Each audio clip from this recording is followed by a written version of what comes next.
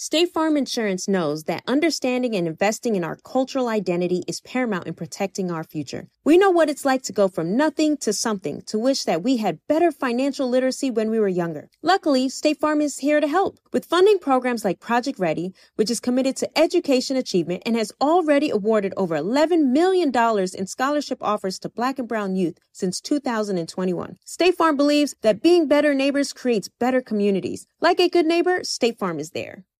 You know you've got a comeback in you. When you take the next step, you're going to make it count for your career, for your family, for your life. You can earn a degree you're proud of with Purdue Global. Purdue Global is backed by Purdue University, one of the nation's most respected and innovative public universities. This is your chance. This is your opportunity. This is your comeback. Purdue Global, Purdue's online university for working adults. Start your comeback today at purdueglobal.edu.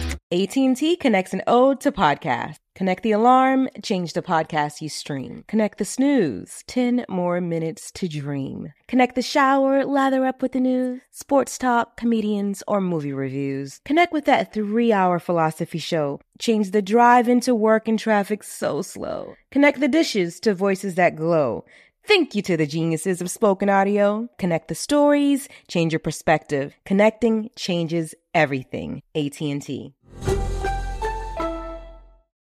You deserve a moment to yourself every single day. And a delicious bite of a Keebler Sandies can give you that comforting pause. If tonight's movie night is just what you need, make it special with the melt-in-your-mouth magic of a Keebler Sandies. This magic is baked into simple shortbread cookies by Ernie and the Keebler Elves. So as life continues to fly by, make the most of your me moment. Take a pause and enjoy a Keebler Sandies. Moments like my daughter telling me a new joke mean a lot to me. But after being diagnosed with metastatic breast cancer, or MBC, which is breast cancer that is spread to other parts of the body, they mean even more. I take Ibrance, palbociclib. Ibrance 125 milligram tablets with an aromatase inhibitor is for adults with HR-positive, HER2-negative MBC as the first hormonal-based therapy.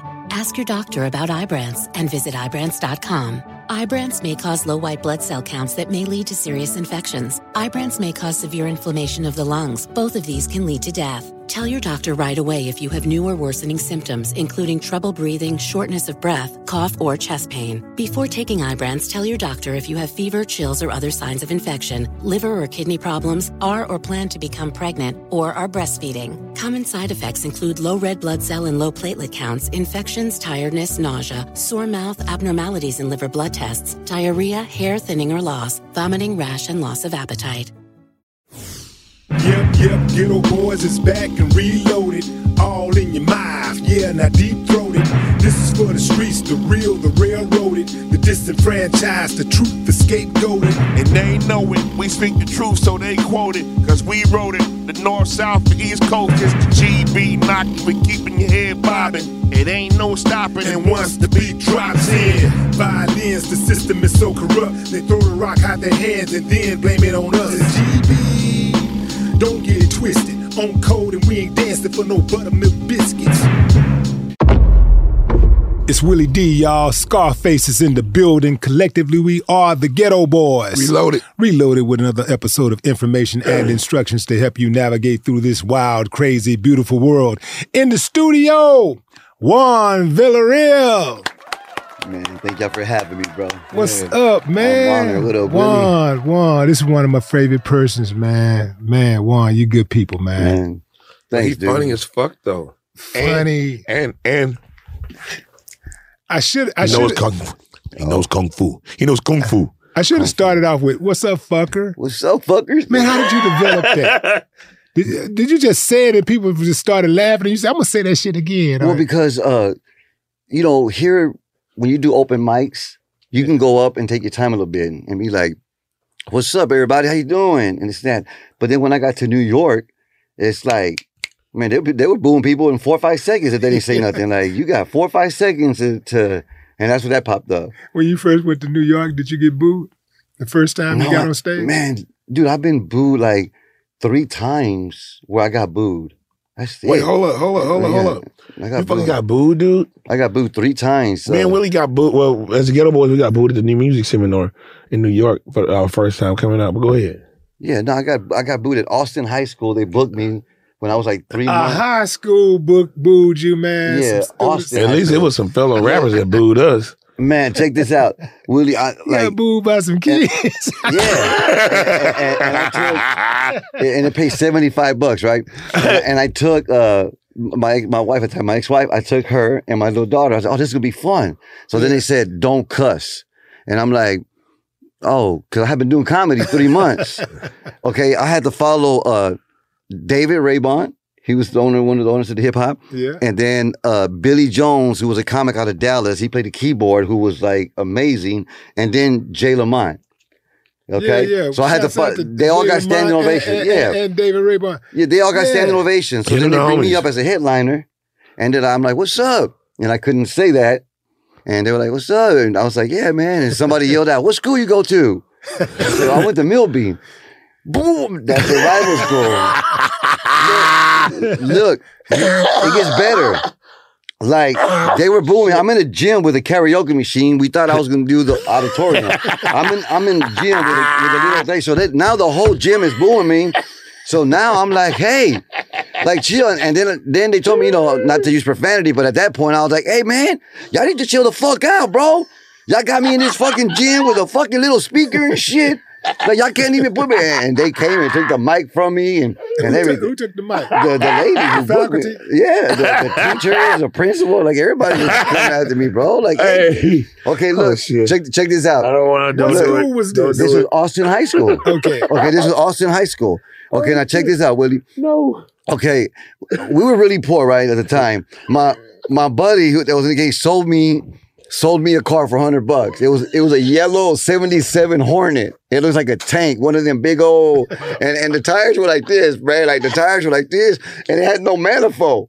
That fucker had no manifold. So when you turn it on, it's brrrah, brrrah. It was like brrrah. So, and I had a job at the time too. So when I would do that, like I would wake up the people in my apartments. Like they were like, "Hey, you're our alarm, bro!" Yeah. Like, because one day I didn't go to work and they were all mad at me because I didn't wake them up because they were so used to my manifold. That's crazy. Yeah. So okay. So I parked it about a block away from the school because I didn't want them to see that car. Oh, so my ex-wife and my little girl, let's go. Come on, let's go. We're going. Oh, shit. Okay, we're walking off the school property. We hear the bell ring. Like, oh man, that means they're gonna go out. Let's go. So we get to the end of the block. I get in my car. This fucker says, I'm like, oh no. Like, oh, so I open the hood real quick, try to move the cable over, and like, oh my God. Like, oh no. Okay, now we're sweating. We're into like 6-7 minutes. We're sitting there sweating. These little kids are catching up to us now. They're walking by accident. Brad, they're booing me in my car. I'm in the car. They're going, look, that's him right there. Boo! Boo! Man, but like, I was still getting booed, bro. And I don't know how this happened, but I turned the key again, and that fucker said, and those kids were like, oh shit. And yeah, we got the fuck out of there, bro. You were shooting them. Yeah, like, dude. That was a 77 Hornet. Oh, man, that's crazy. Yeah. And where I got booed. And then I remember another place. They didn't boo me, they just didn't like me. But and then I got booed when I was on tour with Carlos Mencia at the Gibson Center in LA. Because I like to match. So I got some Angel. I was wearing all red and white. You know what I mean? I'm like, okay, cool, man. I'm in LA to get 5,000 people. And when I walked on stage, man, they were just booing me. Dude, and I'm rocking the whole tour. And I'm like, what's going on? I'm like, what the fuck y'all doing? And I boo. I'm like, man, well, fuck y'all too then. I'm like, shit, you know what? I ain't getting off. So now they're going crazy on the side. They're like, what are we going to do? What are we going to do? Get them off. And my manager was there at the time. Vance just standing there. And like, what do we do? Get him off. And Vance was like, my man's a pro, man. Watch. So they're dogging me. And I'm like, hold on, fuckers. Just let me tell some fucking jokes so I can go. I don't even know y'all. So they're yelling at me, but I don't even want to look over there. So I start killing them. I did 25 minutes. I went over, but I got a standing O. What? Okay, I got booed, then I got a standing O. So when I walk off stage, they're like, Juan, they weren't booing you. They're booing the fucking Angel thing. The Dodgers are in the playoff with the Angels, and this is Dodger, and you come up here with Angel shit. They were booing the jersey. They weren't booing you. I'm like, oh, shit. So then I ran back on stage. Like, what are you doing? I ran back on stage because Brad Williams, he was on stage. So I ran back on stage. Brad Williams. Funny. Yeah. And I took the mic from him. He's just looking at me like, hey. So they start booing me again, right? But I like, no. I'm like, I get it, fuckers. I'm like, look, we're from Houston, dude. I don't keep up with y'all's baseball. I'm sorry. I didn't want to disrespect nobody. I don't even know these fuckers. So I don't want to get booed from them. So I'm in LA. I'll be a Dodger fan. And then I tore the jersey off and got a standing no. So now that was cool. So I told the other comics, follow that, bro. I got booed 2 times and got 2 standing ovations in 20 minutes. Yeah. Dope. That was cool, man. But I don't wear jerseys no more when I go out of town. Especially Houston right now, because wherever I go with a Houston jersey. Oh, yeah, you're going to get it. Oh, man. Well, here's the thing. Like, before you go to a city, you absolutely must. It is incumbent upon you to read the newspapers or go online and find out what's going on in the city. So you'll know what the vibe is. We always knew. When we came to cities, we were always researching what was going on in that city. So when we come to the city, we got our we got our jerseys on, we got our caps on or whatever it is, and we're always consistent with the vibe in the city. And we would always say things that was going on politically or socially, whatever the climate was. We knew did that because we did our research. But mind you, Willie set that precedence a long time ago with wearing the city of the jersey was the city, represented the city that we were in, and I followed that. All the way, 30-something years later. I still, I don't do it anymore now because I work with the Astros Foundation, but I definitely wore the jerseys of whatever city I was in, baseball jersey at that. Juan, how did you get started in comedy, man? I was working security for about 5 years. Man, please, listen, wait. Don't, man. Please don't make me laugh, dog. Don't. All right. Let's just have a decent discussion, man, and call it even. Okay, man. All right, go ahead. Did you have a gun? Yeah, I was commissioned. What? Yeah, I went to school for it. I went to Barkley Career School. I still owe them like $7,000. I told you don't make me laugh. I still owe them, man. They still looking for me. So what do you call it? Yeah, so I went there and I took a class and, went and did the gun range thing. They trained you. I got Top Gun. I won the trophy because I was in the Army, so shooting guns was pretty simple. And then it was simple. Yeah, I carried a gun. It was gun. You got the trophy. I said it was easy. It was easy to shoot the gun, because I was in the military. I was trained. Plus, we grew up on a farm. We knew about how to handle weapons and stuff. And then I started working, and this is 89, 90, 91, 92. This is when, and I was working in the Gulfton area, Southwest, Bel Air, all that stuff. So this is when crack was like really taking over. Because I worked, I worked apartments, man, sometimes. So, like, you can see a family, good. And then little by little, like, their lights are out. And then you see them pawning TV, like, in 1 year. Because I'd work some properties, sometimes 2 years, and you can just see them deteriorating, man. Just Yeah, that's crazy. So it was taking over. And then, the apartments were so big, there was a lot of empty apartments. So you would always find people, DOAs. There was always, God damn. You can just pass by and just, and then you'd be like, I need a cop or whatever. I'd call my company, but I was a captain, so they usually would call me. I was a security guard. I was a captain. I was making $335. That's a bullshit ass time. You're the captain, like, man. And I was making the same as everybody else. Yeah.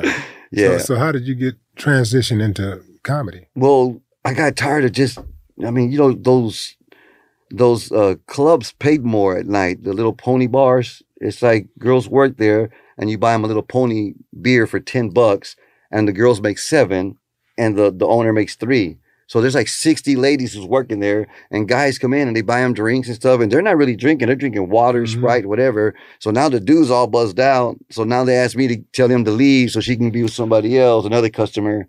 And this dude's like, I already spent $400 on her. And so we had to throw them out. So of course they would get violent sometimes and hostile. And that's what we were there to do, to defuse the situation. Yeah, to defuse it or to restrain them. That's how the karate moves came in. And then I was really cool with the cops, man, because I didn't fuck up. A lot of security guards went to jail. A lot of my people, because they wouldn't have their commission card or they would take out their gun when they weren't supposed to or anything. So I handcuffed this one guy and these cops came up and they're like, what's up? I was like, look, man, I really don't want to do nothing. If I just can ask him to leave the property. So y'all won't have to do all the paperwork or whatever. And he goes, well, why didn't you unhandcuff him? And I'm like, well, I'm not a magistrate. I'm not a peace officer. So they just stopped and looked at me. They're like, you know what that means? And I'm like, oh yeah, I went to school for this shit. I'm not these other fuckers that y'all taking to jail. And they're like, oh, cool, man. Like, we need somebody like you. So they called my company, said, this dude is good. So that's kind of like what made me the captain, because... Then they didn't give you a raise? Nah, man, they didn't give me no raise. But the clubs liked me. And it was just a lot of fighting, man. I got beat up good. You got beat up? Oh my God, bro. I got beat up like 200 times at least. Out of about 500 fights, I tell people I got beat up at least 200 times. Good ones, Brad. Like, I couldn't even get up. Like, tell me about a fight. They were like, okay, look, I'll give you one of the best ones, man. The owner, this dude is a regular. He's a little short Mexican dude. He's a regular. He's about 40 years old. I'm like 22. And so he grabbed some lady like by accident, but it started a bunch of stuff, so I had to ask him to leave. And he said, man, why are you telling me to leave? He got all mad at me and this and that. So somehow we ended up walking out the club and we're in the parking lot and we're in between a truck and a car. So I'm like, hey, man, stop getting all hostile. And this dude just started getting mad. So then I put my hands on him kind of hard.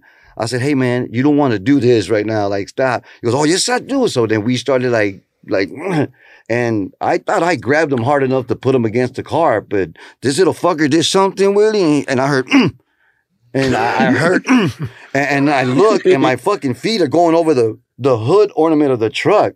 Like, this fucker threw me over a truck. I'm like, what the fuck? Is this for real? I landed on between the truck and the car. I'm like, oh, I was dizzy. I see them little boots coming around. Click, click, click, click, click. I take out my gun. I said, okay, you won. Like, yeah. He goes, that's it. I'm like, yeah, you're good. Like, go home, bro. Like, you won. And I put my gun. I had to sit there. Okay, so that made it bad because then I started working out, more and training more and doing my kicks faster and everything. So for the next 6 months, dude, I was just... I was tagging people, man. I was sometimes going a little bit too far. Okay, I'm walking the owners out about 6 months later, and there's to their car, and then there's a truck there, and it's him, and he's drinking a beer. He's like, "Hey, you want another shot?" And I'm like, "What? You want another shot?" Okay, this is where the water sharps down, and then there's a Whataburger back there, that little strip center. So it's a big old parking lot, empty. It's just his truck and my car. He's like, you want another shot? I'm like, yeah, bro. Yep. Bro, I walked up to this dude. We fought for about 6-7 seconds, and this dude hit me so hard.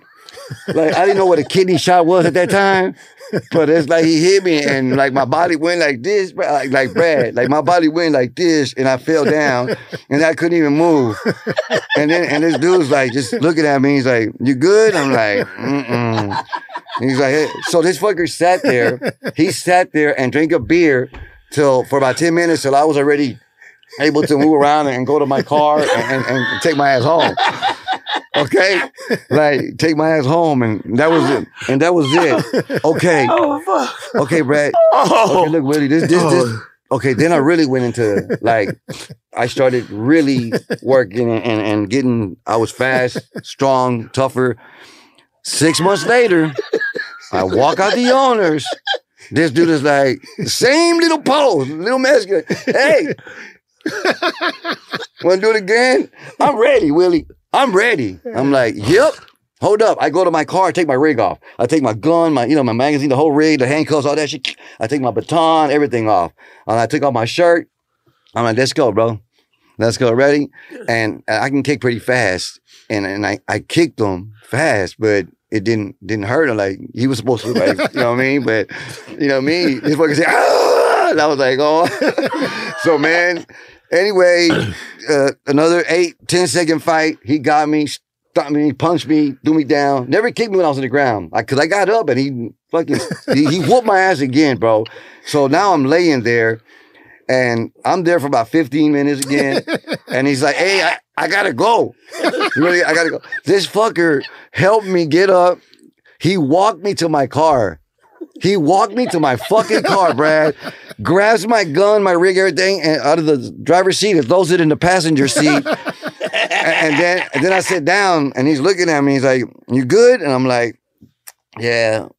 "You going home?" I'm like, "Yeah, man, going home, man." He goes, "You want me to follow you?" Like, man, fuck you. Like, fuck you, bro. Like, man, I want to shoot you right now, fucker. But yeah. So don't tell me y'all best friends now.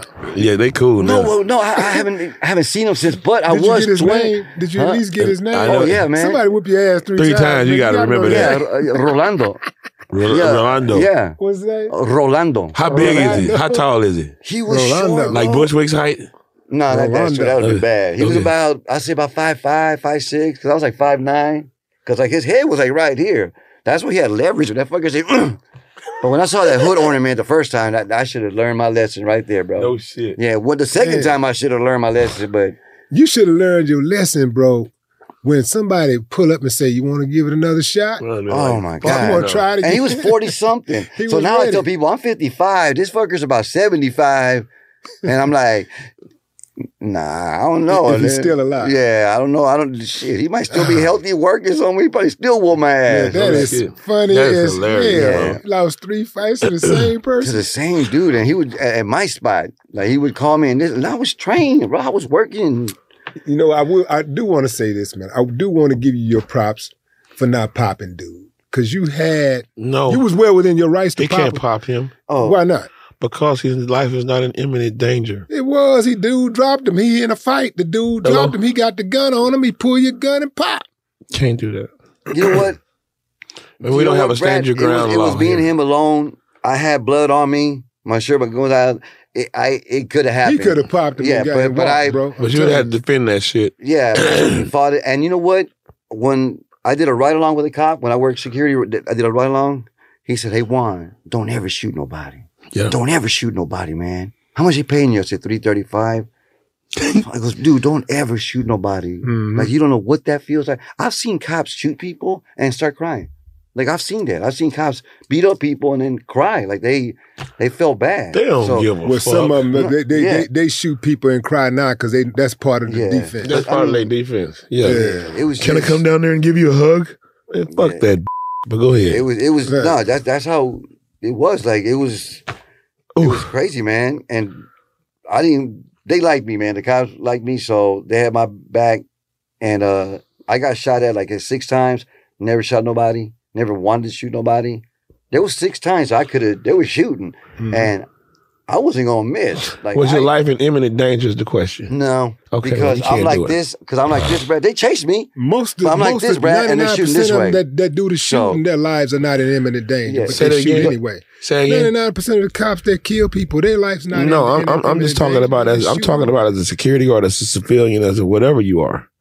Like if your life is not in imminent, like I can't shoot a motherfucker because I'm mad at him. You can even take a gun and aim it at him, even as a security guard. And I got a gun on me at all times. They would take a gun out and aim it at somebody. You go into jail. Yeah, and the cops would come and take them to jail. And I had to sign the paperwork. I was a kid and say, "Yeah, this is what happened." So if your life is not in imminent danger, don't pull that motherfucker out. The only time you let them tell it, I felt like my life was in imminent. Well, that's the police. I'm just talking about like again, I'm gonna say as a security guard or a civilian.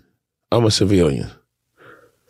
And I'm not gonna play I ain't gonna get mad, I ain't gonna have a road rage, but man, if you put me in that position where I have to do, you can almost start making arrangements. Me, the only time I was chasing the kid and he was gonna shoot a car, and the only time, because I said, "Hey man, stop." I had my gun out, chased him, I said, "Stop." And he turned around and he took out his gun, gun from his waist, and I shot in the ground. I said, "Pow." Like that. And he dropped the gun and took off running. Yeah, Brad, because when the cops came, they were like mad at me. Like, well, some of them were like, "You did good." Nope. And the other ones like, "Man, shit." But then when they caught him, and he was a 16-year-old kid. Nope. And the Mexican cops were more mad at me. "You fucking look, man, what the fuck's wrong with you? You should have shot that motherfucker. This and that, whatever. Why didn't you shoot him?" I'm like, "Well, he's standing in front of a window, and you know what I mean? I would have if he wasn't gonna shoot at me. Like he dropped the gun as soon as he heard the pop. He dropped the gun. It's like when people talk a lot of stuff, but you hear that, they scatter. Some you ain't got to shoot. So I was in control. I was in full control of the situation. I didn't get fucked up. I knew exactly what I was doing, and I didn't kill a kid. You know what I mean? It would have been justifiable because if I would have waited for him to really aim and kind of like shoot, because people think they know how to shoot, bad. They go to the gun range with their fucking goggles and their headphones. I took my cousins in there. They hated that. They were like, they're doing this shit right here. Like, what are we They're doing, not gonna never bro? hit nothing. I told my cousins, well, y'all ain't having fun because it's expensive, dude. I spent like $1,000. They're like, we got glasses and the headphone. I'm not wearing this shit, bro. When I shoot my gun, I want to hear the beep in my ears. There's nobody shooting back. We're not hiding or nothing. Like, they thought the gun range was so boring. No shit. Yeah, and my cousin was like, well, you know what? I'll go on that side. We'll just have some fun. And I'm like, you can't go over there, fucker. And like, and I don't know if they were playing or for real, but they did not have fun. No They're shit. like, this ain't real life, dude. When you shoot somebody, it's not like this. And the target don't even move. It just goes like this. And it just goes like this. Yeah, so I understand. Yeah, they did not like it. I understand, but man, like taking it really serious, like I do and a lot of other people do, like we are serious about our firearms, and I don't fuck around with them. I don't play with them. I don't none of that shit. If I'm going to the gun range, I'm going to the gun range. But other than that, I'm not gonna pull my weapon. I'm not gonna none of that. I don't even have one. You don't have a gun? No. I don't then want I'm going to be mad at you again. Like, I don't. You better get that motherfucker. You have to have a firearm, bro. And everybody keeps telling me that, and I'm feeling because it's a different Houston. I know than it was back then. It's a way different Houston. You know why? You got people moving in from out of town. You got little kids that's growing up to the going through what they going through, and they, getting them guns out of their parents' rooms and shit. They going and shooting up schools and clubs and they brag about it. They say that I don't know how to fight. I'll shoot. I don't know how to fight. Like it's a cool thing now for these young kids. I hear them talking. It's like, my son's 36. I got a 34-year-old, 33-year-old. So they're like, man, Dad, these little young kids, man, they out there in the streets. They ain't trying to hear none of that shit. They don't care. Ghetto Boys Reloaded podcast will be right back after the break.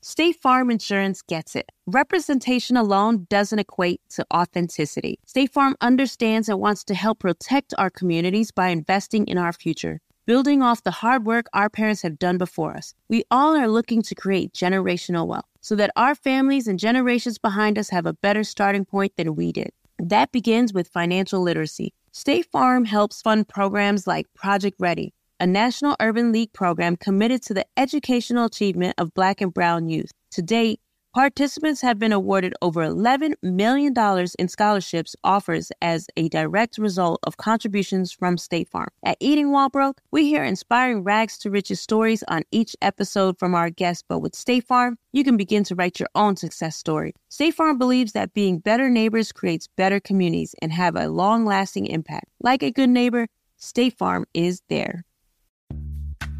Snag a Job is where America goes to hire, with the deepest talent pool in hourly hiring. With access to over 6 million active hourly workers, Snag a Job is the all-in-one solution for hiring high-quality employees who can cover all your needs. On demand, temp to hire, part-time or full-time. You name the position. Warehouse worker, retail associate, grocery store clerk, fitness trainer, baker, stylist, bellhop, podcast producer. Yeah, Snag a Job's got a worker for that. With our easy-to-use platform, you're able to seamlessly post and fill available positions quickly with a dedicated customer support team to provide all the help you need along the way. Kind of nice knowing you have a talent pool like that in your own backyard, right? Snag-a-Job is the partner you need to keep your business running smoothly. So visit snagajob.com or text snag to 242424 to talk to an expert. Snagajob.com, where America goes to hire. Right here, right now. Find your beautiful new floor at Right Rug Flooring. Choose from thousands of in-stock styles, ready for next day installation, and all backed by the right price guarantee.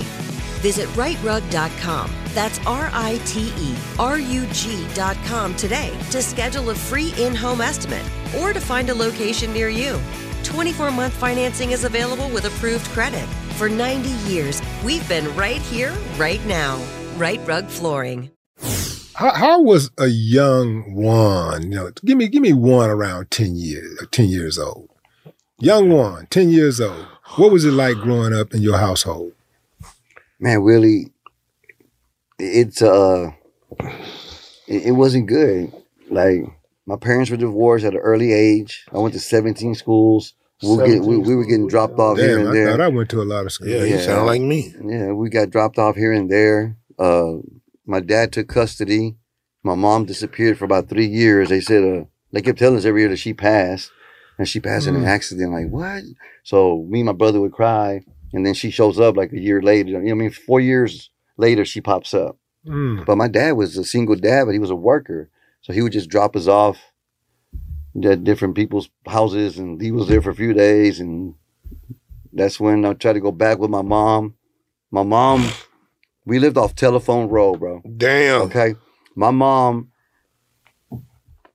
flagged down the car. It was me and my mom, bro. She flagged down the car and she got in the car.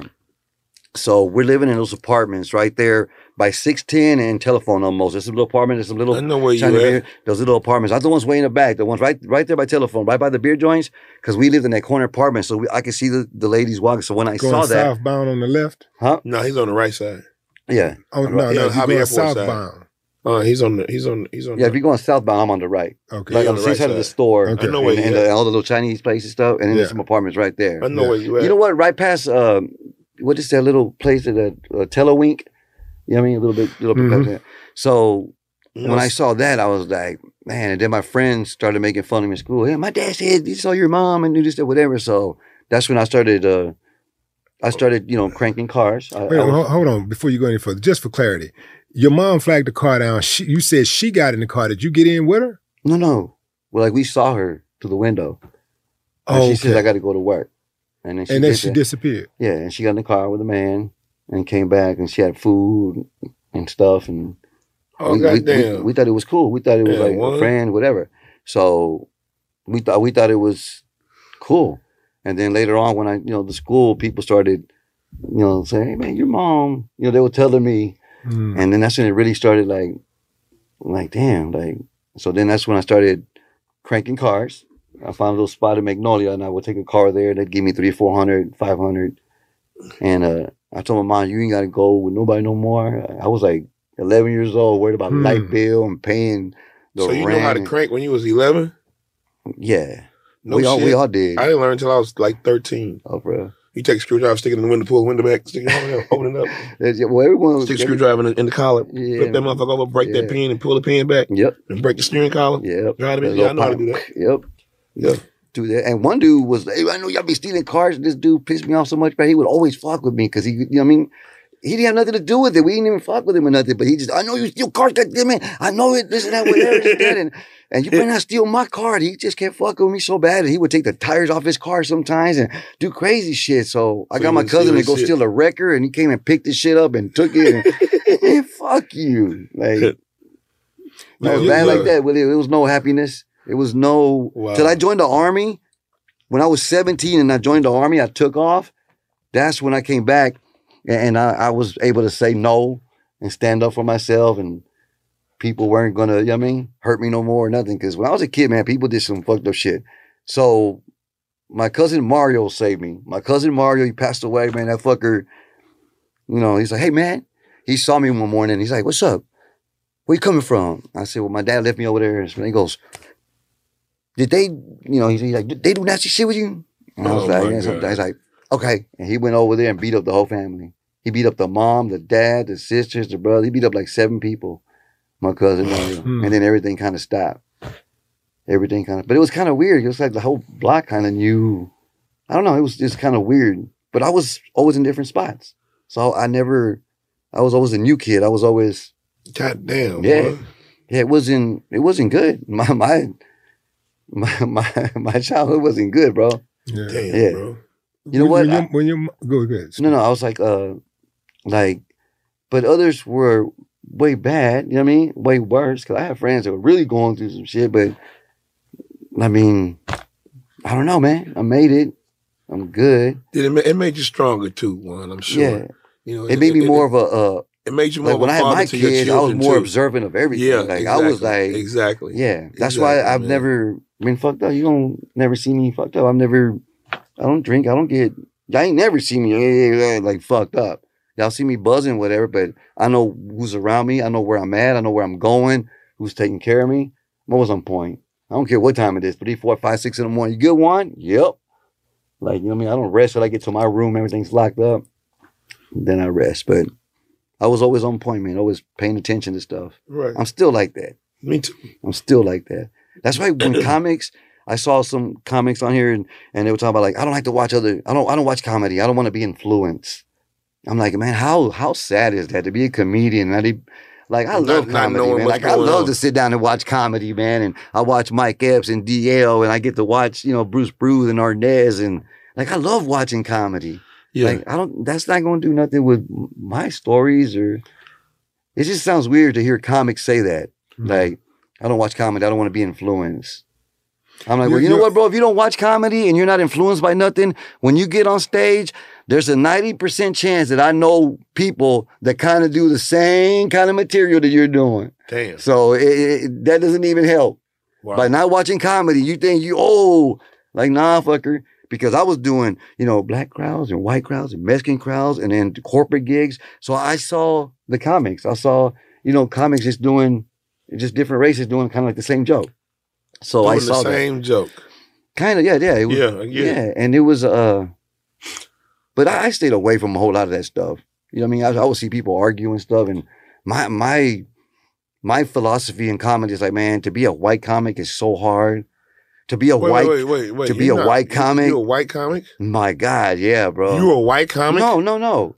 That's when I started learning about comedy because it's like, to be a white comic, you got to be like really smart. You can't offend nobody. You got to be, you can't talk about the hood or your upbringing or nothing. Like they have to be creative and don't think about what these other 10,000 white comedians are writing about. And me, I'd go on stage like, hey, we got roaches. They fucking fly. Our roaches. And crowd would go crazy. They cut our lights off. They said no lights. And I was getting standing nose. Right? I'm on food stamps, but I'm barbecuing every weekend. How fucking genius. So I was like, damn, like I could just come up here and talk about my life. And that's why I've never wrote down a joke. I've never. And a white comic, like he can't talk about his life, right? Not like us. Not about being poor or being raised by, single parents or growing up in the hood and shit like that. There's not too many. And white comics can't really talk about other races either. Well, they also, and that's because they're part of the dominant society. And they can't talk about being violated in any kind of way because by other groups or whatever because they have it. So exactly. They can't speak to that type of stuff. Right. You're about to look up something. Speaking of race, I like to always do this on every Monday. I like to talk about some racial stuff, a history of racial injustice, man. So I'm gonna let you read what happened on the 30th of August. What year is that? 1956. Go ahead. On the first day of school, mobs of white segregationists guard Mansfield High School and use weapons to prevent black children from registering for school. Wow. Well, that's cold-blooded. Yeah, this is a history of racial injustice, and this is every day of a year, every month, every week. You can find some shit going on with us and racial injustices, And I love to read these on Mondays so people can really understand why I am like I am. Yeah. Because this shit has not stopped. And that was 18, what was it? What was the year? 56. 1850. Let me look at it and make sure. It looked like maybe 1956. In 1956. It was 1956. In 1956, Willie. Mm-hmm. And it's still going on. Man. Ron, you spoke about your mom going through her situation. At any point, did that make you bitter towards her? Or you was just trying to have a relationship? I thought my mom was a soldier, bro. Yeah. Man, my mom was doing all this to feed us and take care of us. And I told my brother, it's over, man. Like, I got us some TVs. I paid the lights and bought a little furniture and took care of her. Mm-hmm. And my mom just passed, Willie, November of last year. Yeah. Sorry to hear that. She just passed, dude. Bro. Yeah, it still hasn't, you know what I mean? It still hasn't hit me yet. It still hasn't. Were y'all close before she died? It was just me and my mom all the time because my mom was single, so I was always at her house. I would take her to all my shows, or she loved comedy. She laughing at you. Oh my God, dude. She used to love comedy, man. But sometimes she would get buzzed out because my son started giving her Hennessy, and there'd be a comic that, a young comic that I'd give a chance to go up perform, and he wasn't doing good. And my mom, hey, he's not funny, mijo. He's not funny. And this was you know what I mean, like at the showcase, the small world, yeah. Wow. Mijo, he's not funny. Yeah, because my mom later on owned on Laura Copy. On 59 and Laura Copy between Bud and Jensen, she owned the beer joint. There was two little cantinas over there. She owned one of those. Yeah, cantina. If I would have saw somebody saying something like that, I would have fucking died right there, bro. Man, dude. Wait, you're paying them? You're gonna pay him? And that ain't the worst of it. When they hear her, when they say, "Hey, man, I heard your mom." When I was on stage, I'm sorry. I would tell their mom, like, you gotta respect the guy, but they're not funny, mijo. They're not funny. Look, the people, they're not laughing. Everybody's going to the restroom and smoking. Yeah, she was real. Yeah, she supported me through my whole comedy career, bro. Man, she would write hot checks for planes and hey, mijo, I'm gonna get a warrant, but you gotta go to the show. I'm gonna write your ticket. Damn. Yeah, my mom was.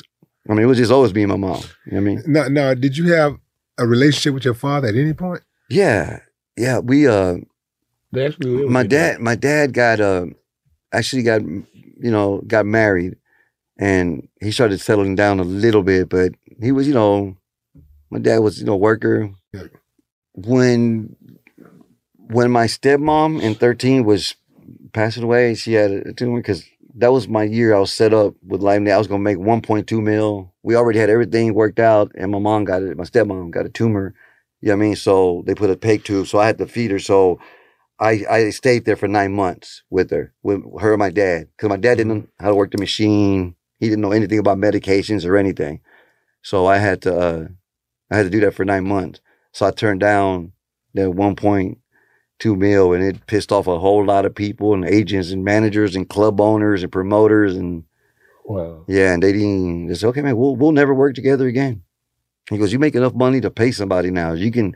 I'm like, my mom doesn't want nobody, man. Like, she wants me. Like, I don't know what to do, man. She's been my stepmom for 35 years, bro. She's always looked out for me. And then I got to the point where I was like, man, fuck y'all then. Like, because they started like, people think that they can buy you. They can own you.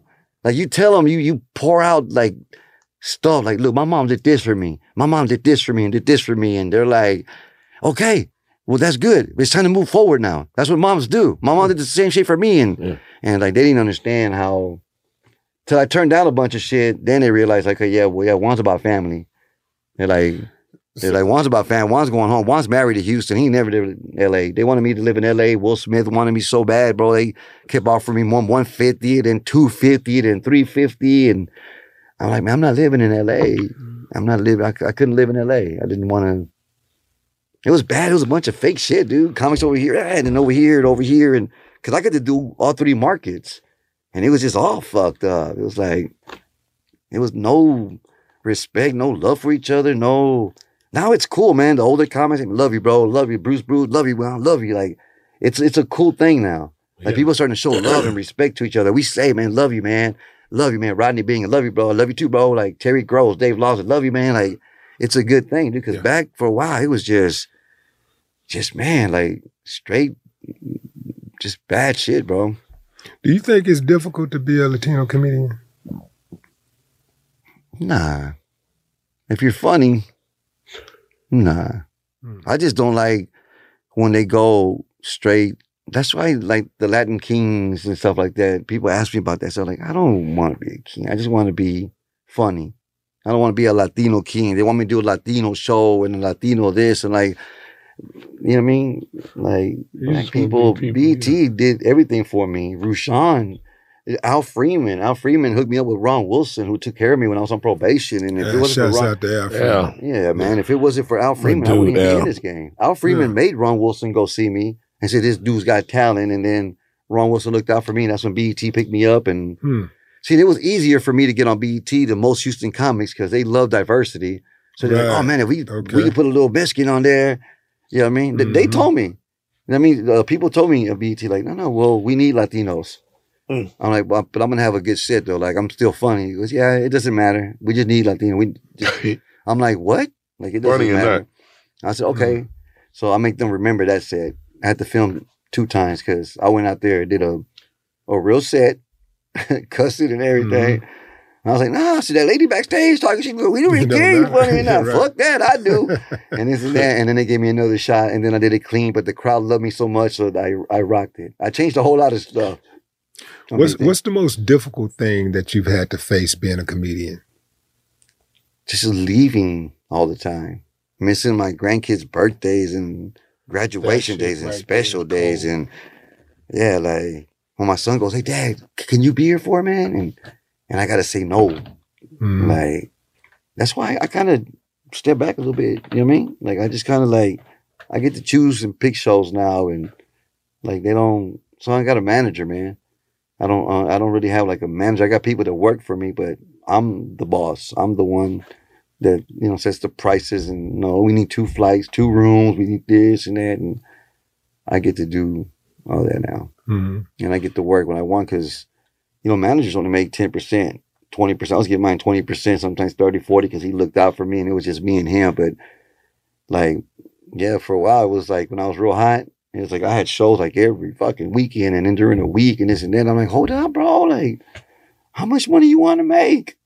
Because, man, Willie, when I got into comedy, I'm thinking if I make $500 a week, when I first started doing comedy, like, if I could make $500 a week talking, I thought that was it. Because I was doing scaffolding, doing other stuff, making $300, $350. I'm like, man, I get to talk for 30 minutes. $500 and they give you chicken tenders and free coals and shit. That's a lick, bro. Man, you ever get tired of those chicken tenders? Because they got chicken tenders at every comedy spot. I stopped a lot of comics from doing that. I said, look at me, man. Look, I'm 55. I just went and got tested. Everything's good. My kidneys, my liver, my lungs. They're like, dude, you're fucking healthy. No cholesterol, no sugar. You have nothing. Like, what do you do? It's like, no, it's what I don't do.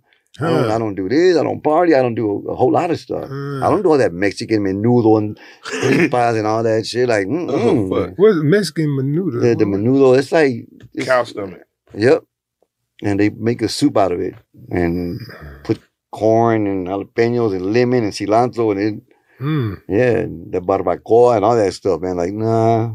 They're like, oh, you're not Mexican. I'm like, no, but I know what that. I just don't want to put that shit in my body no more. Like, I'm good.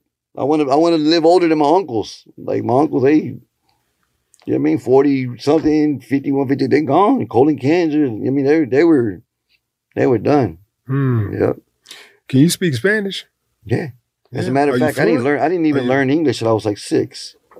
Yeah. Oh, so you're fluent in Spanish? Yeah, I'm very fluent in Spanish.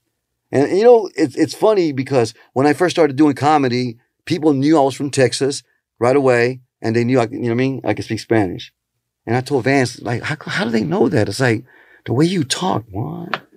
Like, man, I don't want... You have an accent like, you should know how to speak Spanish, but I never heard you speak Spanish. No, hombre, vato, yo hablo chingo de español, güey. Muchas... Español, güey. Puro español, güey. I said, I went to Jalapa, Veracruz. That's like a college. I like Austin, like a college. And I studied I was going to be like a lawyer in Spanish because I went to go live with my family over there and they were kind of wealthy. They had stores and, you know, chauffeurs and maids and everything. So where's this? This is in Veracruz. Where is that? That's it's along the coastline. If you see like Brownsville, okay, like on the map or on the coast, you'll see, just go a little bit further, you'll see, it'll say Veracruz. Veracruz. And it's beautiful water. Like, I mean, you can see your feet and stuff. It's like, it's a beautiful place, man. Okay. So I went there and I went to go study there. And then I came back, went to Smiley. Yeah. I went to Smiley for a while. Oh, wow. Yeah. You went to Smiley? I went to Smiley, man. How long? I went there for about 9 months. Yeah. Yeah. Why'd you leave? When we got evicted, yeah, then we moved over here by Milby, so I went to Milby. Well, 9 months is a school year, so. Yeah, it was pretty much. Yeah. And it was cool. It was different because when I was going to the Mexican schools and the basketball games, you know, they were cool. They were fun. But then when I went to Smiley basketball game and the whole gym was full, because, you know, Milby and them, like, the gyms would never get maxed out full. It would just be the parents or whatever. And I went to Smiley and the whole gym was full and the band would come out. And then I saw people slamming and doing alley-oops and shit. I was like, oh, my God. Like, school spirit and stuff. Yeah. Like, yo, I like was this. Like, man. And then they were cool. I mean, there was only like 7, 8 Mexicans. So, you know, I made some cool friends. I tried to play football for a little while, but I tried to play defense, man, but I got hit so hard. You know what I mean? David Raybon does a joke about that. He goes, I tried to play football. He's like, yeah, next day I was in band. Man, where is David? He's doing stuff, man. We talked to each other. He's still in LA? I think he's in Arizona right now. Yeah, he's in Arizona. He's trying to get me down there to do a show. Okay. Shouts out to David Raybon. Yeah, man. Yeah. Absolutely. Ghetto Boys Reloaded podcast will be right back after the break.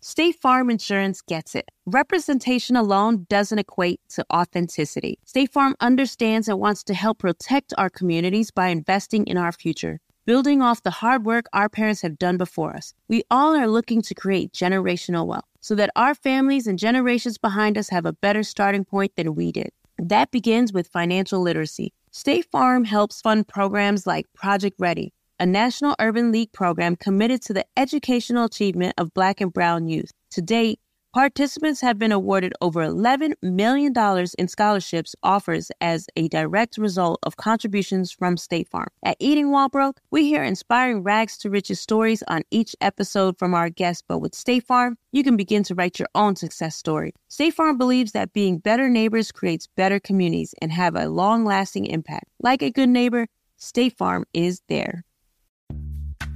Snag a Job is where America goes to hire, with the deepest talent pool in hourly hiring. With access to over 6 million active hourly workers, Snag a Job is the all-in-one solution for hiring high-quality employees who can cover all your needs. On demand, temp to hire, part-time or full-time. You name the position. Warehouse worker, retail associate, grocery store clerk, fitness trainer, baker, stylist, bellhop, podcast producer. Yeah, Snag a Job's got a worker for that. With our easy-to-use platform, you're able to seamlessly post and fill available positions quickly with a dedicated customer support team to provide all the help you need along the way. Kind of nice knowing you have a talent pool like that in your own backyard, right? Snag a Job is the partner you need to keep your business running smoothly. So visit snagajob.com or text SNAG to 242424 to talk to an expert. Snagajob.com, where America goes to hire. Right here, right now. Find your beautiful new floor at Right Rug Flooring. Choose from thousands of in-stock styles, ready for next day installation, and all backed by the right price guarantee. Visit rightrug.com. That's RITERUG.com today to schedule a free in-home estimate or to find a location near you. 24-month financing is available with approved credit. For 90 years, we've been right here, right now. Right Rug Flooring. AT&T connects an ode to podcasts. Connect the alarm. Change the podcast you stream. Connect the snooze. 10 more minutes to dream. Connect the shower. Lather up with the news, sports talk, comedians, or movie reviews. Connect with that 3-hour philosophy show. Change the drive into work. In traffic so slow. Connect the dishes to voices that glow. Thank you to the geniuses of spoken audio. Connect the stories, change your perspective. Connecting changes everything. AT&T. We went from normal life, healthy child to acute lymphoblastic leukemia, or B-cell ALL. The St. Jude team came up to get CJ via ambulance. Shortly after that, I noticed a rainbow. It meant that there was hope. We were driving into hope. To have hope is to have your child healthy, and we have that because of St. Jude. You can help kids fight childhood cancer. Please become a St. Jude Partner in Hope today by visiting musicgives.org. Man, what do you think about James Franco playing the role of Fidel Castro in the biopic? Did you hear about that? Yeah. Okay, so you know that John Leguizamo took exception to that. He felt that a Latin actor should have played that role. But that's been going on forever, Willie. Even when Richie Valens, La Bamba, you know what I mean? Lou Diamond Phillips played it. They're like, how come we can't get a Mexican to play a Mexican? And, exactly. Yeah, and they just... Yeah, they try to get a white guy to play Michael Jackson, so I'm not surprised. Yeah. They got a movie called The Mexican, and there's no Mexicans in it. Wow. Brad Pitt and all them fuckers. Yeah, like, damn. All those fuckers. Yeah, them fuckers like, wait a minute. I mean, look at how when they make these movies about ancient Rome and Greece and all, Greek, this and that or whatever, you know, and they got all of these white people playing the roles when we all know that. I know. We know the truth. Absolutely amazing. But it's the what do you call it? The caucasity. Caucasity? The caucasity of these guys. What a word, Willie. Good grief. It's the caucasity of these guys. Yeah. One. You have children? Yeah, I have 6. You have 6 children? I got 6. Is any of your children like leaning toward comedy, Korean comedy? Man, they're all funny. They're funny. My oldest one raps. You know, he's doing his own music, streaming. He's making money. He's doing good. My second one, he's the one that's always out there with Slim Thug. He's with everybody, man. Oh, he's always he's single, 34, no kids, making money. He works at chemical plants, does well, and he's always out there with everybody. He already ran into 50 Cent like 3 times. He's like, what up, 50? Like, he's everywhere, man. He does the bike rides and he does a lot of stuff. And he's like, but see, my youngest one is funny. They're all funny, but Bubba can go with me. Like his name is Juan. I'm like, why don't you go? Because he used to tear up Mike Epps and Cat Williams and all them dudes. He would just shred their set. What do you mean? Oh my God, bro! He would be like, hold on. I don't know what do you mean? Oh my God, dude! It's like, what do you mean, Juan? It's like, look, Edward Hernandez. He's my friend. He's a Mexican comic, right? And he does a joke where he goes, I win. It was brother night. I didn't even know. And he does a joke where he's in a thing where a trough or whatever. He's peeing and some dude next to him pees. He goes, I saw something real dark. I didn't want to see, but I kind of looked and I turned that way a little bit and I peed on his knee. And that's his joke, right? And it's funny. It's funny. Well, my son is the guy to be like, so you're going to do the I'll pee on the black guy. Like, he would just shred up their material. Like, it ain't nothing. He used to do that to Cat. He used to do that to Mike Epps, the Bruce. Oh my God. Everybody, man. Everybody, he would just chop them up. They're like, hey, man, your son's funny. Like, you have no idea. I told him, Mijo, you can go. I got to pay somebody, $500 to $1,000 to feature for me. I'll give you $20. Just tell some stories, dude. Tell him, hey, I'm on this tour because my mom made me because he still child support. It could be Juan and Juan on tour. How old is he? I got 30. It's 34. He's 34, but he don't want to do it. Huh? He don't want to do it. That's not his passion. Nah, it's not. And I didn't push him toward that. Like, I didn't push him and make them and say, look, man, like, to do this. I want them to be happy. That's the thing. I know a lot of people doing comedy and they're making good money, but they're not happy. Like right now, I feel like I'm the happiest I've been in my life, dude. I'm like the happiest. I really do. Hey, dude, I'm an expert with those, bro. You have no idea, dude. Like, you have no idea. And I don't do cheerleader moves. You know what I mean? What's a cheerleader move? Oh, well, they throw them and they do them behind their back and all this stuff. Like, yeah, this motherfucker look like he hit a motherfucker in the head. That ain't for real fighting. This ain't a real fighting? No, I'm talking about when they do that. They're throwing them up and like. Nah, these motherfuckers, that's why they call them Noom. Yeah. And I do that to keep my arms in shape for golfing and everything. Nah. Like, you play golf? Yeah. For real? I play golf all the time, man. Like, man, when? Willie, wait. All the time. I play all the time. I'm putting together that tournament. Bruh-Man's in it so far, but I'm putting together a tournament. Put me in it too. Huh? No, I'll crash, Bruh-Man, but put me in it, yeah. Because it was going to be for comedians, but I'm funny as fuck too. No, but it's my thing, so I can say, you know what? We'll have a special guest. No, I'm a comic, but I'm just not put on him on the stage, Warren. Put him on stage. Put him on stage. Yeah, put him on stage. I'm sorry, I'm that fucking good. And let that audience light his ass up. Man, I bet you they won't fuck with me, Willie. If they start booing, I'm gonna tear their ass up. Nah, you I got can rank. Nah, I'm man. good. That shit different. Ranking is different from like. I wouldn't give a fuck. Don't boo. Like expert talking that shit like DL do. Yeah, he's off good. The cuff. He's like, good. He's like really good. The best I've ever seen. Oh, he's the best. I've seen a lot of the greats, but and him I've never seen you know anybody what? just go. I watched Dave Chappelle, man, and I love the way he takes you down through there. And he makes it full circle. Back to where he ends his story, and it's like, God damn, that was fucking brilliant. Brilliant, dude. Mm-hmm. I love comics that, I love comics, don't get me wrong, like I love comics that make you laugh like a motherfucker. But when George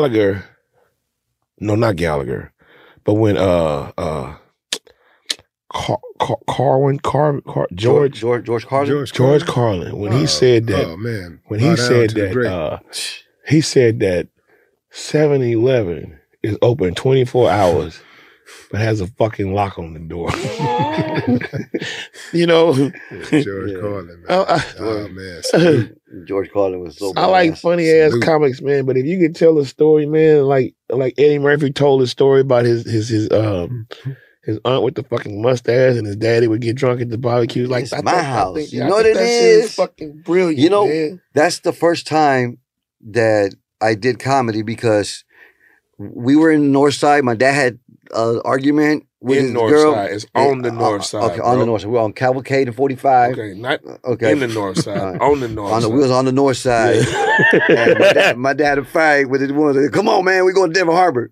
So we walked to Denver Harbor. From the North Side. Yeah. Huh? No, we walked because we didn't have a car. Okay. So we just followed our dad. Like, what the fuck happened, man? What's going on? Come on, man, we're going to make it. And we made it. And then Delirious came on. My uncle fed us, this and that. And then Delirious came on. And my uncle doesn't really watch comedy. And, Delirious, it starts out kind of hard. I'm about fucking this and that. So we got one female cousin in the family. She's, that's his daughter. So when he started talking nasty, she got up and left. And we thought he was going to change it. But that's when you had to get up the cable box. It was brown. Remember that? Yeah, you had to slide that motherfucker across the top like that. Willie, you had K when y'all little? Never mind. So he didn't change it. So he started watching the next joke, and then it just got funnier and funnier. And I never seen it was me, my brother, my dad, and my uncle just laughing. Just laughing at the stuff. And me, I'm looking at a black dude on stage talking about Elvis. And making it funny and making white people laugh, and then talking about Mexican Ricky Ricardo. Yeah, go on, Ricky, curse the bitch out. And oh my God, to me that was just okay. Yeah. Well, on I-10 on this side of the freeway, which would be the south side, had cable. The other side didn't. So I went the next day and I recited almost that whole set in my cousin's garage in front of 14 kids.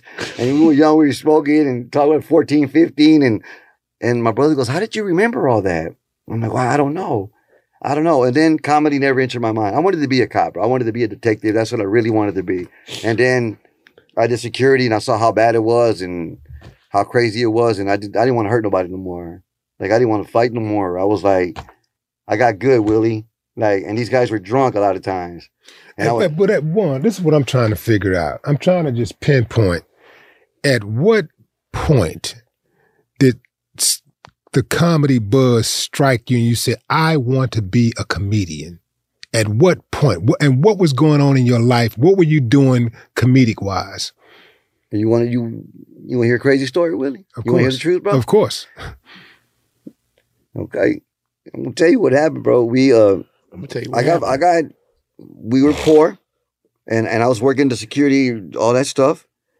And then they cut our lights off, our water off.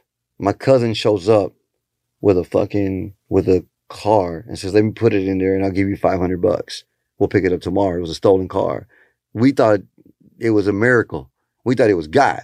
You know what I mean? That's how, like, oh man, thank God we paid our light. We even went to Blockbuster, rented a movie, and we bought groceries and everything. Then what do you call it? Then my neighbor called Crime Stoppers on me. Okay, my neighbor, they gave him $80. He reported me. They took me to jail.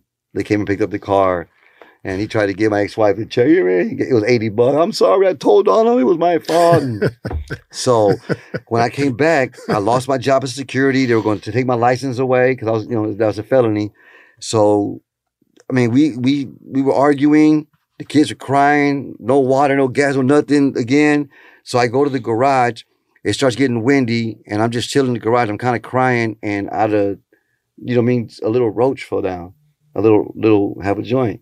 And I, back then I used to buy a nickel. I knew where all my shit was. So I don't know what just popped out. I was like, oh, wow, man. So it's getting cloudy. It's getting windy. I'm on the floor, man. Right there by Laura Copy. And it's called Fernand, where the church is on Jensen, the next block over. So now I'm in the garage and I'm smoking it and I'm happy. It's getting windy, cloudy. Remember the green sheet? I remember the green sheet. The green sheet flew around. Open that motherfucker open and your face on the green sheet? No, it fell down. It just landed right in front of me and a page just turned. And I'm looking and it said, be a comedian, be a star, amateur comedians wanted, open mic night. Wow. So I started thinking about it and like, so I'm in there smoking. So I'm like, I could talk about, you know what? And I thought about some stuff like in 10 minutes. And I went inside and I told my wife at the time, I said, hey, babe, you know what? I'm gonna pawn the gun. I'm gonna go buy a shirt. We're gonna get a babysitter. Yes, I'm gonna pawn the gun. And I'm gonna do this. And I'm gonna go. And I went to the Laugh Stop. And I did the open mic. Hey, so I'm gonna pawn the gun. Yep, I pawned the gun. And then I bought me a shirt. I got a babysitter, got a ride. And then I went on stage and killed it. But it was a bullshit set because I had spandex and I put like a big old dick. It was just, I was just trying to make people laugh. And the crowd went crazy. And they said, come back next week. I'm like, okay. And then I saw the flood people on the news. They get flooded. They get flooded every year and they never, you know what? I'm going to talk about that. And I'm like, man, how come people get flooded? Have y'all seen the flood people? They get flooded every year, but they never move. The same people, the same reporters. So what are you going to do this year? Oh, we going to stick around, let it dry up. It gets flooded every goddamn year, you know. Look, the kids are chasing the house, you know what I mean? The whole thing. I was like, it's only white people. Mexican. Like, hey, what the kids doing? They were chasing the house. Anchor it down, boys. Anchor it down right there. And then I said, that's a Mexican. What are you going to do? Like, fuck, we're going to move, bitch? You want to see all the fucking water? You think I'm Flipper or what? Like, oh, I get it. I'm a wetback right, so I'm gonna stay right. Is that what you trying to say? And I would take it there. I would say that word, and it was funny, and people loved it. So then I came back the third time, and did another set, and then the guy at the door stopped me. He's like, "Hey, how long have you been doing comedy?" I'm like, 3 weeks. He said, "No. How long have you been doing comedy?" And I'm like, 3 weeks, 21 days. And he's like, how many times have you been on stage? I'm like, 3 times. He's like, you can't write 5 minutes every week like that. I'm like, I'm supposed to write this shit down? Like, I didn't even know that. I'll write it down. I'm sorry. Because I saw everybody had notes and I never had notes. And he's like, you know what? Why don't you host next week? I'm like, what? What? Yeah, like, you want me to host it? I want you to host it. And it's 20 comedians. That's what Ralphie May and Caroline Pico, Rob Mongo. Like, oh my God. So I got to host it. So I would do a joke in between every comic. I would just do one little 30-second joke or whatever. Oh my God, dude. And it was great because I didn't know the game at all. This is my 4th time on stage, and there's professional comedians that go in to work on their new material. They get to bump people. So I'm bringing up everybody like this. Okay, this next fucker, he's from so-and-so, give it up. And they were laughing. Okay, and this next fucker, he's from so-and-so. Like, hey man, hey, don't call me fucker. I'm like, okay, my name is Brian, dude. I've been doing kind of like, okay, this next fucker's Brian. Yeah, okay. And this other guy pulled me to the side.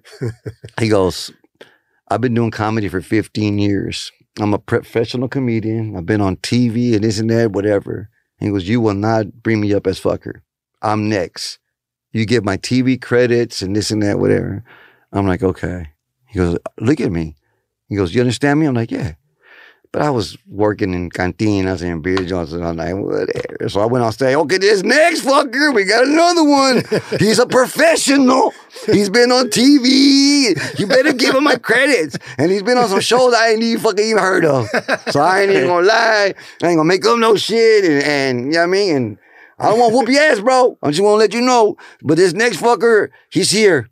He's here. Yeah, come on. Oh my God, dude. And then he tried to fight you? He better not. Well, no, man, because they knew right away. That's when I was talking, you know what I mean? Hood, ghetto, whatever. I was. Let me ask you, like the black comics would love me, and they saw that. They're like, oh, and by then you had them hands. Let me ask you a question. Yeah. So when like, how do you feel about that thin margin between comics taking it too far and the sensitivity of you know, people? You know what I mean? Man. Is it a line that's drawn? Like, man, you can't say that shit about. No, I think you got to be that line. You create your own line. Because there's stuff that. But I thought it was just comedy, though. No, it is. But there's stuff that I won't touch on because there's some stuff that's funny, and then there's some stuff that'll just make you mad or make you go, oh, or whatever. So I wanted to be funny. So I never, like, look, Corey Holcomb. Corey Holcomb said some shit on stage that I'll never say. But fuck, he makes me laugh so hard. Oh my God. What that? The Corey's gonna go there. Huh? He's going there. Oh, I know. I cannot wait. I can't wait for if we ever have Corey Holcomb on the Ghetto Boys Reloaded we got to do that. We got to have him. Man, on and Corey's so cool. He's a bad motherfucker. Corey at Just Joking came up to me. He goes, "You a headliner." I posted it one time. He gave me a shout out on 5150. Did you see it? Corey Holcomb gave me a shout out, man. He goes, "The funniest Mexican I've ever seen is from Houston, Texas. The funniest Mexican I ever seen." Who? He goes, "But he's a motherfucking gangster." You know what? I look at that word Mexican. Yeah, and then derogatory term. Somebody, what's his name? He said, "Oh, you probably talking about Juan Villa." Yeah, man. Juan Villa. Ain't that motherfucker? He used to go up in ghetto rooms, and just keep a rock. He goes, "Man, that motherfucker's funny." I used to look at him and be like, I don't know why the world don't know about him. And you know what I mean? But Corey didn't know. Like, they offered me, as soon as I went to LA, Jay Leno, all them fuckers wanted me. They all wanted me, but I didn't want to. I'm like, hey, man, I've been doing comedy a little bit. I'm not, you know what? I almost quit comedy because I thought I needed a GED. Somebody goes, "Yeah, you're not going to do colleges. What college did you go to?" I'm like, "I didn't graduate, bro. I'm trying to get my GED. I'm going to get it." He goes, "You don't even have a GED?" So I'm like, yeah, you know what? I ain't going to do this. This ain't for me. Like, this ain't my shit. Like, fuck that. Like, yeah, they're going to ask me about my yeah, they're going to start asking questions and stuff. Like, no, and then some white guy stopped me. And he's like, "Hey, Richard Pryor didn't have a GED. God, I'm like, what? Damn. He goes, "Richard Pryor didn't have no GED. He goes, "They're scared of you. Fuck them." Oh. I'm like, what?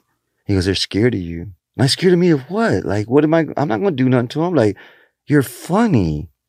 You have what they don't have. You're fucking hosting already. You're doing fucking feature spots on the weekends for celebrities. Like, yeah, that's damn. I mean, that's almost unheard of to be only doing comedy for 3 weeks and then hosting on your 4th week. At the last stop.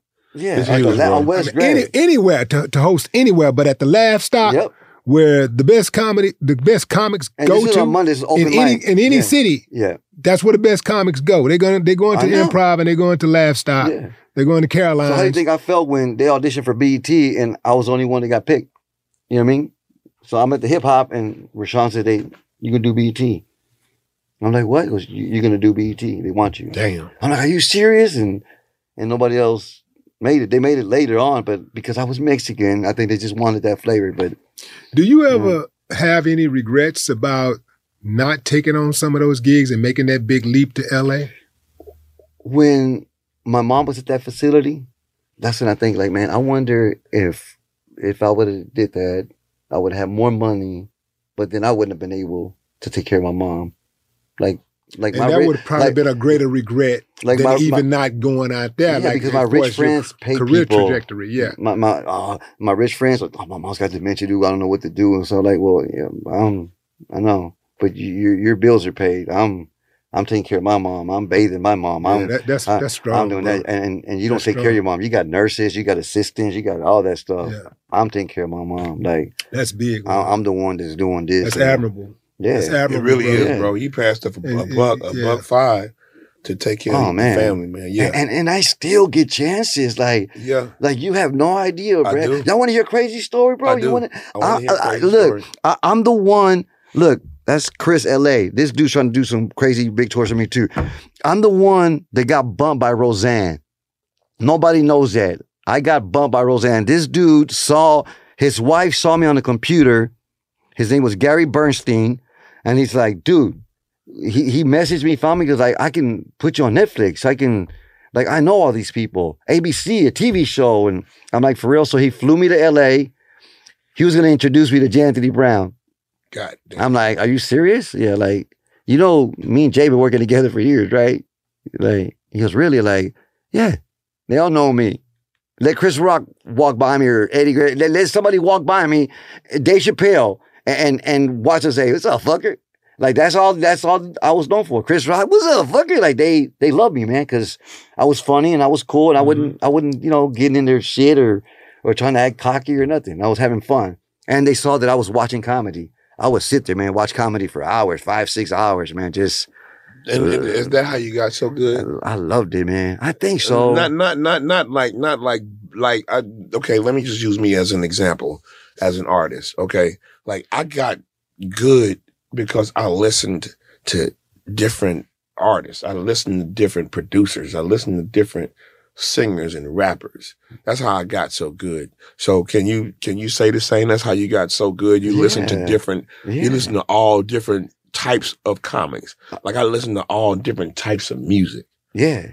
That's fun, man. When you do that. It is when you can hear somebody, when you can actually read somebody else's canvas. Yeah. You know what I mean? Yeah, because, you know, before I left to the Army, it was 97.9 The Rock, or 97.9 Rock. Remember 97 Rocks. Okay, 97 Rocks. With Moby in the morning. Yep, and then 101. So KLOL. Everybody was listening to that stuff. Yeah. And when I went and I took basic training in South Carolina, I heard Houdini for the first time. Freeze come out at night, 5 minutes of funk, this, they like, oh, man, they let me hear the cassette.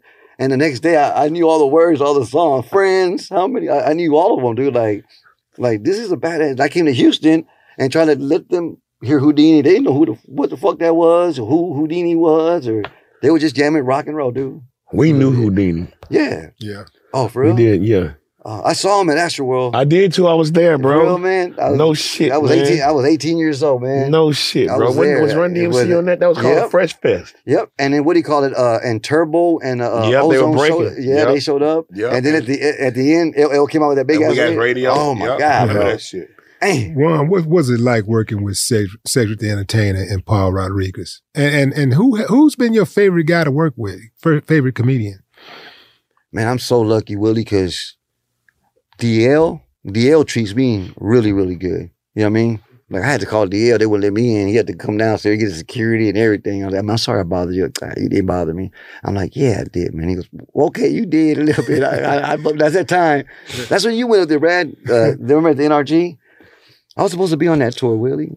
What tour? Like DL wanted me on that Black and Brown tour. It was called Black and Brown Tour for a reason. Mm-hmm. And he goes, hey, Juan, you want to do? I did a show with him and Arnez in San Antonio.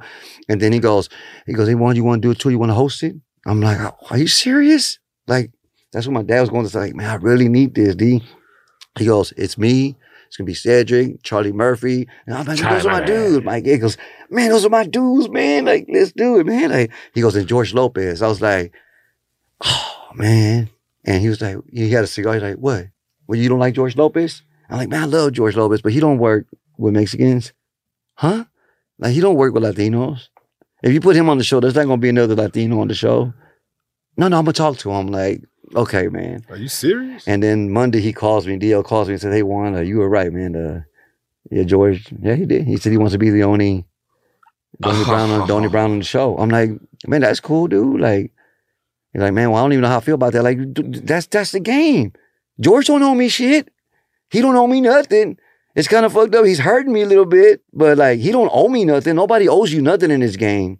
I owe George Lopez everything because he opened up a lot of doors and talk shows, and he had Prince on there. That fucked me up, you know what I mean?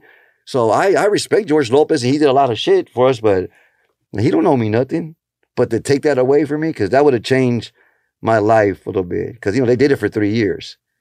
DOU, that tour was for 3 years, man. So that would have changed. But then I wouldn't be here probably with you guys. So I'm happy, Willie. Like, people tell me I'm happy. So, you know how happy I am? My buddy goes, how happy are you right now? I'm like, you know how happy I am, dude? My wife helps me a whole lot going through my shit. I got an ex that texts me every now and then. I hope you're okay. I miss you. And I haven't seen this girl in 20 years. And then my wife, she's not jealous, but every now and then, like, are y'all talking? Does she acts like, oh my God, I just missed you. Like, she'll send me a message like that. Like, I just missed you. You were just here. And I haven't seen this girl like in 20 years. So my wife, she goes, a few days ago, she's like, oh, what's your name? Text you a message. Like, oh, for real? I blocked her. I'm like, oh, okay. Yeah. And my buddy's looking at me like, she got on your phone?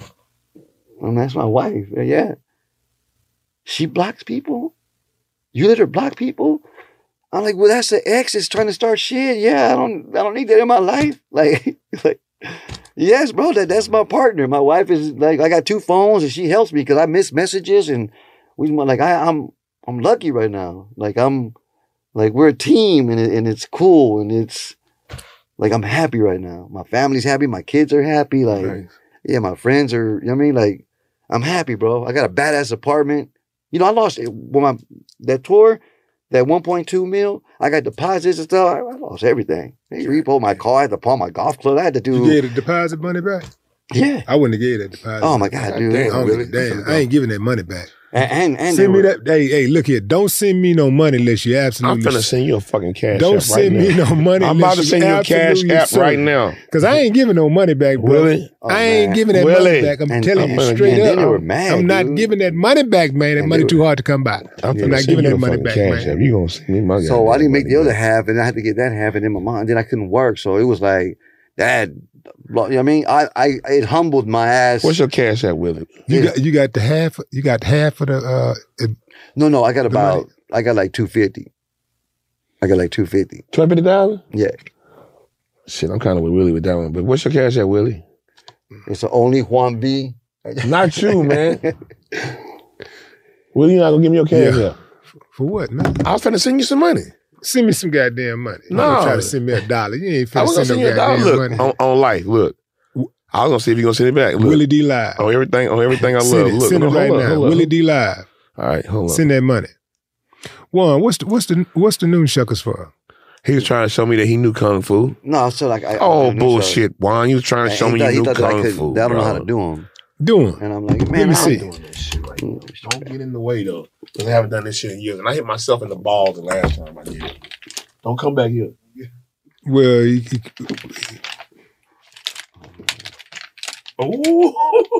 No. He need to adjust the camera so we can see it. We need to show the people. Yeah. Come on. I don't want to hit the camera. Come on in. Let me see. I'm finna get out of here, fucker. Juan, man. Let me see you work that thing. Watch that motherfucker come loose and hit me in my head. Let me get the fuck. Let me go out here. There's this camera. Well, okay. You ready, fucker? Hey, don't you hit me with those nunchucks, fucker. Nah. Go ahead. You right there.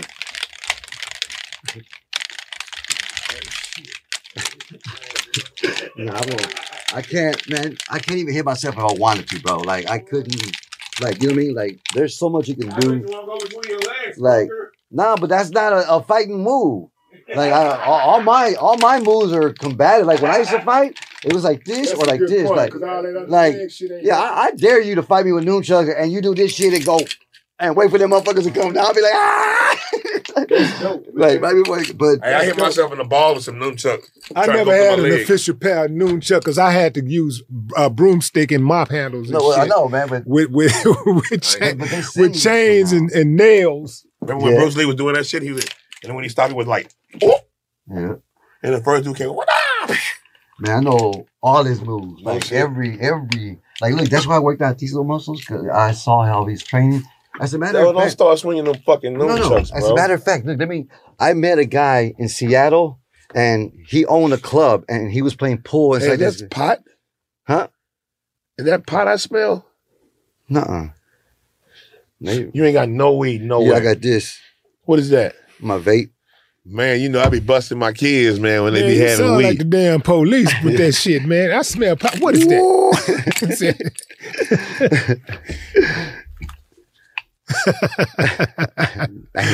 You got the big one, huh? I need to get that thing. Hey, Juan, we appreciate you coming on the show. Juan, man. you a bad mother. You a bad mother. Shut your mouth, man, bro. but look, bad. I still got more chances now that, my mom is resting. Now I'm ready to go, Willie. Like now it's like, you're gonna get now I got my team, I got my family, now I'm ready to You're gonna go get fuck shit up, bro. Like, you're gonna get it. You know what? I'm gonna tell you why you're gonna get it. Besides the fact that you're talented, you've been solid. And solid is very, very rare and it's appreciated. Somebody out there, they're gonna give you a shot, bro. Oh, yeah. Because they're gonna appreciate it. You didn't burn no bridges. You know what I'm saying? Yeah. You stayed 10 toes down and you were solid and you're gonna be rewarded for that. Thank you for coming on, Juan. Man, thank y'all for having me. That's it, dude. family. Man. Hey, Juan Villarreal, fam. This episode was produced by A. King and brought to you by the Black Effect Podcast Network and iHeartRadio. Right here, right now. Find your beautiful new floor at Right Rug Flooring. Choose from thousands of in-stock styles, ready for next day installation, and all backed by the right price guarantee. Visit rightrug.com. That's RITERUG.com today to schedule a free in-home estimate or to find a location near you. 24-month financing is available with approved credit. For 90 years, we've been right here, right now. Right Rug Flooring. Nobody wants to outlive their money, but it happens, especially for women. That's why Gainbridge offers the Parity Flex annuity, designed for women's unique retirement needs, with flexible withdrawals plus a guaranteed lifetime income benefit that keeps paying you even if your account balance is zero. Gainbridge is helping build a better financial future for women. Retirement income you can't outlive is the ultimate flex. Start saving now at Gainbridge.io. Visit Gainbridge.io/ParityFlex for current rates, full product disclosures and disclaimers, and other important information. We went from normal life, healthy child to acute lymphoblastic leukemia or B-cell ALL. The St. Jude team came up to get CJ via ambulance. Shortly after that, I noticed a rainbow. It meant that there was hope. We were driving into hope. To have hope is to have your child healthy, and we have that because of St. Jude. You can help kids fight childhood cancer. Please become a St. Jude Partner in Hope today by visiting musicgives.org.